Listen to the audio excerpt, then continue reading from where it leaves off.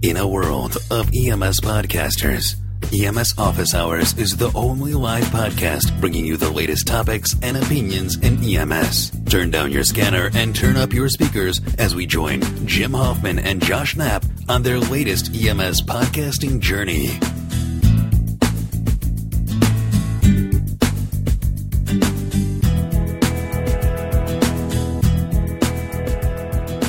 Welcome to EMS Office Hours. This is Jim Hoffman.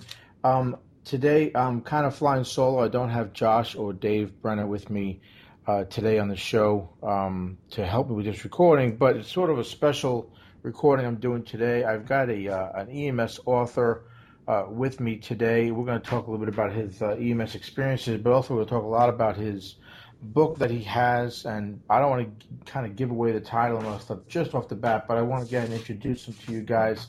His name is Brett Schneider. Brett, how are you today? Doing good. Thank you for having me on, Jim.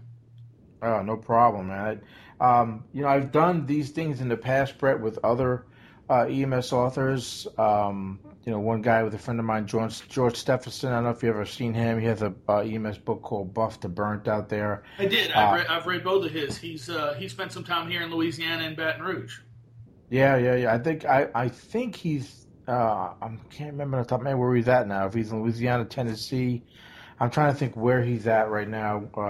Still doing EMS. Still loving the job. But I actually worked with George back when he worked in the cities, and I loved being able to go ahead and talk to him about the book and his experiences and challenges actually even writing a book. Real quick, I want to the title of the book, which was one of the things why when I saw this book itself, and I thought it was kind of a cool title that you had. It's Welcome to New Orleans. How many shots did you hear? I thought it was kind of an unusual title. Most certainly. For a book, right? Yeah. And I think, but I think good. I really feel like that your title and your headline for things, really kind of draws the eye to it, And then I was looking at the actual graphic to the book cover, and it's sort of like that old ambulance, and it's got graffiti on it, and there's something there holding a syringe. Was that something that was done, like an actual picture of an ambulance? Was that a Photoshop? That ambulance is still sitting on the side of the road in the New Orleans area. I took that picture myself. That's an ambulance that was taken out of service and put at an old location where they stored vehicles, and somebody obviously tagged it, and it was such an interesting picture on the side of it. It seemed so appropriate. Yeah. And then you tagged it, you mean by putting graffiti on it, right? Correct. Yeah, I don't know if everybody out there knows what that stuff is. I know I do, coming from city. I'm sure you do as well. But people tag, what's that mean? Does that mean there's a hashtag? Is there a hashtag on it, or what's going on? So that was one of the first things that I saw when I came across this, and I thought just a great title. I think a really cool cover. For that book. I hope that the guy that did the graffiti doesn't come after you later saying, "Hey, that's my picture. I did that graffiti." Shouldn't have left it parked on the side of the road. I know, right? Exactly. But yeah, the title's such a. I'm very glad it's a catchy title, and I really like hearing you say that. And it also comes from someplace so unique to what we were doing. I mean, it just seems like a dichotomy, those two sentences, but. When I worked in New Orleans during the mid-'90s, the murder rate and the violence was just so prevalent. I mean, we had upwards to 500 murders in 1994. Obviously, working EMS, we were very short-handed, running just 6 to 8 units for the entire city. So the amount of shooting calls we saw were astronomical. And, of course, a lot of those victims ended up being the poor people who visited the city.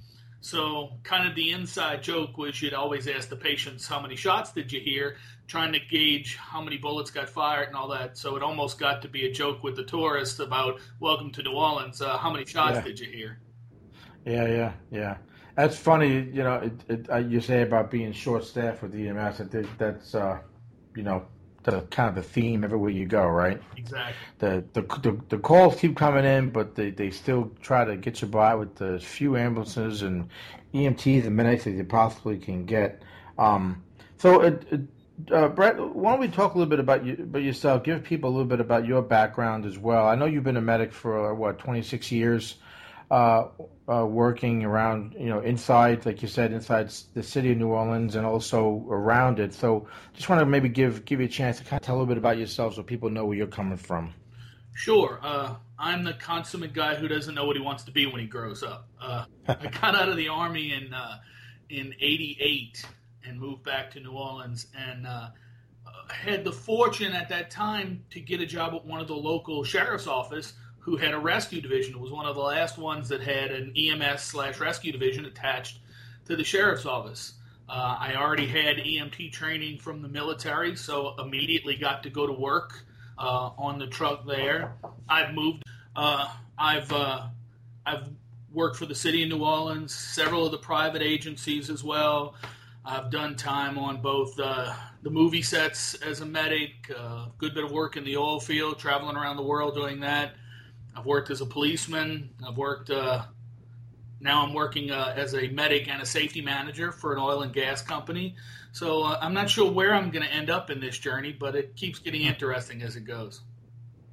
Yeah, it's interesting you say that. I think a lot of people in EMS sort of have that type of thing, right? They kind of float around doing different jobs and but still, like you said, you're still in that theme of EMS and being a paramedic. And I think that's a big part of, I think, what drives us in this job, and I think a lot of us out there have a book in us, right? You always say everybody has like one book inside them. Oh, I agree. I mean, especially in EMS, you see so many different things and such a diverse background of people. The stories are all there. Much like me, I mean, I'm a storyteller at heart. I enjoy talking and BSing and goofing off. And my oldest daughter, who's 26, and my wife both made a big point of saying, you need to write these stories down. So I finally started writing them down more or less in journal form, and they grew and took on a life of their own, as many works actually do. Yeah. It's funny. I know there's been many a time myself I've tried writing books. I tried writing, again, stories like you mentioned, true stories and stuff of my experiences, everything from being a young EMT to 9/11 and trying to include all that stuff. And I'm never really happy with what I'm writing. It doesn't seem to flow right. And then I tried, I tried writing a fiction sort of novel, with hero or the anti-hero, I guess, with the paramedic. And it's a challenge, man. And so my hat's off to you and other EMS, authors out there who really, are able to make it happen. I'm more, I do more of the books on our websites of putting the educational content together and getting that out there. I'm fairly good at. But when it comes to trying to make it into a story that I feel is going to kind of really hold the reader's attention, it's hard, And I think that's probably a lot of people's challenges too, because everyone tells a story, it sounds great, and then when you start trying to type it and put it on paper, it's like, what am I talking about here? Right. It's not really flowing right. That was my biggest fear starting off, is how can I take that story that's very animated and told in a group and put it down on paper and get it to convey the same sort of emotions? That was always my fear from the very start. I couldn't tell you how many times I've written the story and immediately taken to somebody who knew the story and said, read this and tell me if it gives you the same sort of impact that you've heard me tell the story before. Yeah. That's a good tip, though, actually. I think for people out there that might be thinking about doing this type of thing, is to go to somebody that knows the story or that maybe have heard you tell it before, show it to them in writing form and get them to give you feedback. Are they getting the same impact they got and laughing as hard or crying as hard it was when you told it versus what they're reading, on paper?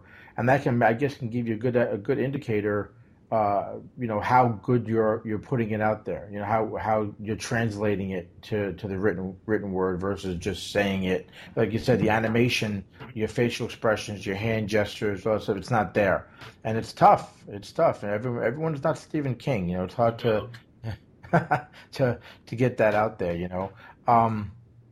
One thing I want to mention too here is reading sort of the bio of the book and what it's about. And like you mentioned about the title of the book, how many shots did you hear? People might see that and say, "Oh, this is going to be like a big blood and guts book," But when you read sort of the explanation of the book, the bio of the book, there it kind of tells you that it's really a collection of short stories, and it's not just the bloody stuff. And Sure. of course, a lot of people love that, the bloody part of EMS and that trauma and everything. But you also talk about other things too, emotional things like losing people on the job, which is hard for us out there in the field when you lose somebody that's a coworker or a fellow EMS provider or first responder out there. And also you talk about a lot of the funny moments that you've experienced as well, which I think is important to point out. So people get in this book, either they don't get it because they're afraid it's going to be just too much of, gunshot wounds and stabbings and stuff. I think there's a really good balance. Yeah, right, exactly. And I think it's important to kind of point that out. And I'll say that when I started writing, obviously, as most of us, the stories you tell are usually the funny stories. Those get told more than anything else. So when I started writing, that's exactly the ones that I was putting down. And then I started just making lists of the stories that were so impactful. And you see that there's, just like you said, there's a mix. Of course, there's blood and guts, there's action, and then there's some sad stories that are very emotionally telling. And as I put it together, I tried to weigh that out so that you had a good ebb and flow through the book of the different stories. I also did something that's a little strange, and I ask everybody to tell me what they think when they read it, is there are no chapters in the book. Not one. Okay. The stories actually just literally go story after story with a story heading. And I kind of explained in the foreword why I did that, and you can speak to this as well as anybody. When that dispatcher keys up the radio, you don't know what you're going to get. You have no idea what the next call is going to be. It can be the silliest, most mundane thing to the most scary and horrific thing you've ever been involved in. And that's kind of the feeling I wanted to convey, that the only hint you get is that title of the story, and it maybe tells you a little about what you're going to get, much like your dispatch giving you information. And then you get into the meat of the story to see what happened. And as you go story to story, you may go from something extremely funny to something sad, back to something funny, much like you never know how the calls are going to roll on the street. Yeah, I think that's kind of a cool idea, man, because it is true. You get dispatched these calls out there as an EMS provider, and they give you the call type and they give you sort of a basic idea what you might be getting there, but it's never really that when you arrive.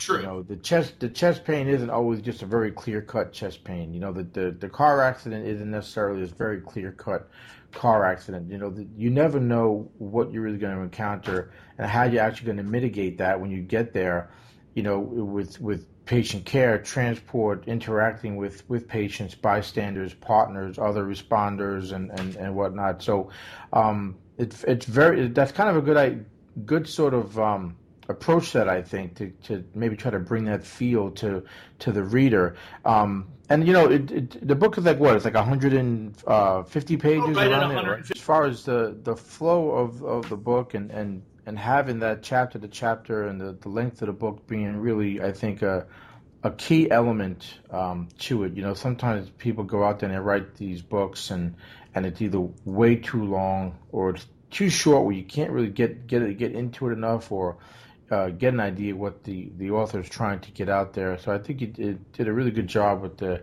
length of the book. And I know part of it too is you had mentioned major events as well, things like Hurricane Katrina, also, and kind of stories about that. Is that a big part of the book, or is that just a chapter in of itself? I wouldn't say it's a large part. I probably have. There's 100 stories in the book. I don't know, something. Okay. I hit 100 stories and just felt it was appropriate to hold it there. There's probably 4 or 5 stories that relate to Katrina. There's probably 4 or 5 others that relate to other mass casualty type of incidents that I've had to deal with. So, I mean, there are 10% of the book there that deals with that.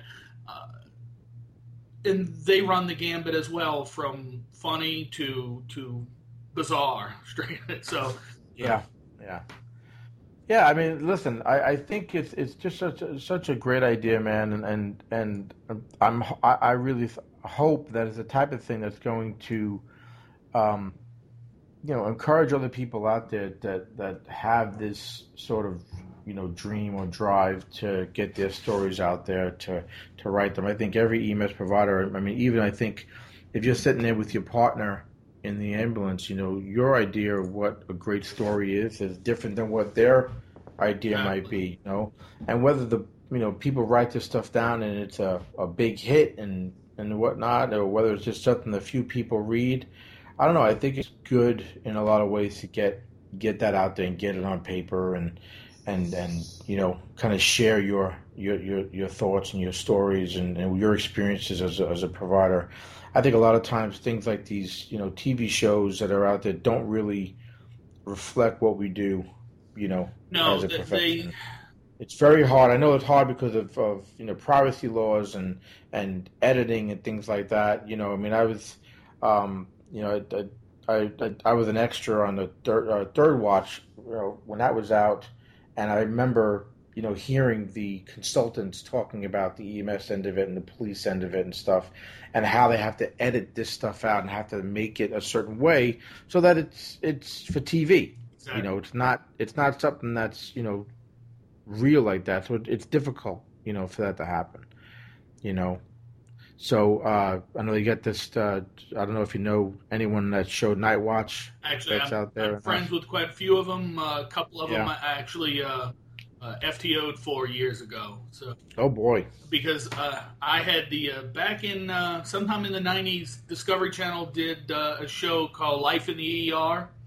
Yeah, I remember that. Several of those episodes were done here in New Orleans, and they rode along with my crew back then. So I look completely different. Actually, I had hair back then, but we all have succumbed to time. Yeah, and it's funny like that, like the Night Watch show too. A lot of the people I talk to about that show, and a lot of them thought they nitpick about what happened on the call and what they saw somebody do or not do, for a patient. And I'm always like, man, you don't understand. You don't know what might have been really happening. And you don't know what ended up on the cutting room floor. Right, exactly. What they actually did, what they cut out of it. So sometimes, I can't believe they said that. I thought, well, you know what? That might be part of a bigger conversation that was going on that you didn't really, see. It ended up, like you said, on the cutting room floor. And I always try to kind of point that out to people. That's why I think sometimes when you talk about writing books and getting those stories out, you're not really, that you don't have to do that. You don't have to kind of leave stuff out. You can be as raw as you want. You can hold back some things if you think it's going to be too much for the reader to take in. So I think that's a great, even though you seem to be having more and more of these kind of reality shows coming out there, or stuff that's based on reality coming out there. You can't really replace the real thing, no matter what you do. And I think that the best way is really with the book. And I'm sure just a couple of last things here, Brett. I'm sure, like when you write stories like that, right? There's a certain challenge, I imagine, to maintain like patient privacy and partner privacy and stuff, right? Do you just change names, or there's a good bit of the book that names are not obviously the same, and I leave out certain details to keep their privacy in that. There are others that the names are correct, but those have all been gotten approvals so that it was okay to use their name in the book. And it's tough sometimes because you don't want to give too much information, because of privacy issues, but you also want to fill the color out as much as you can to give it that texture when you're writing it. Right. And there's samples to a few pages on like Amazon and stuff like that to get a sample of it. Most certainly on Amazon, and on the book has a website, howmanyshotsdidyouhear.com, and I have the forward and 2 stories that are there that you can read into. Okay. Not to mention on Facebook on Facebook every week I've been posting a story for the last 6 weeks or so. So there's 6 or 7 stories posted out there from the book that I put out there for everybody to share and comment on. I put out a couple for Katrina because it happened to fall right on the 10-year anniversary fell on a Friday. So I shared a few stories from then. And as much, you kind of hit it on the head, the TV show's got to do certain things. If there's anything I can hope for with the book, I mean, I obviously want people to enjoy it, and I'd love to see it get out there. But if it gets out there and it gets read by the people who work EMS and their families and friends, to get kind of that picture of what they really do and see sometimes. They may not always talk about it, but we all know that you have that friend who doesn't understand your humor because your humor is a little different after working in EMS for a while. And they don't understand why certain things don't outwardly bother you. And I hope we can convey through the book some of the thoughts on why we are like we are because of the things that we've done. Yeah, that's a great point because that's something that I think also these books can help as well with people's families and friends and all. I mean, I've been doing this job for 20-something years, and I still feel like nobody in my family really knows 100% what I do. They can't really grasp it. Even there's been times that I say, "Oh, I gave this medicine." You give medicine? Oh, okay. It's like, where were you the past 15 years? Since I've known you, you never really realized. What'd you think I did? So I think it's important, and that's something too. I think that a book like this can help as well. Is hey, just read this book real quick. It'll kind of give you an idea of what I really do, out there in the field every day, and what I'm experiencing every day. The like you said, the hilarious stuff, the sad stuff, the dangerous stuff that goes on out there that I don't think the average TV shows can really get. They don't nearly relate it. They see what they see on the news or from television shows, like you said, and they're not sure if that's dramatizations or what we really do and what goes on. And that's why,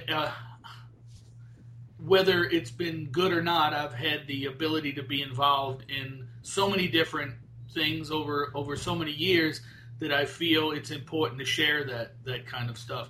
And if anything, you mentioned losing friends on the job, and there's several stories dedicated to some very close friends that I've lost. And I think those are important to read as a medic, that especially for a new medic coming on, there's going to come a time where you're going to lose someone on the job.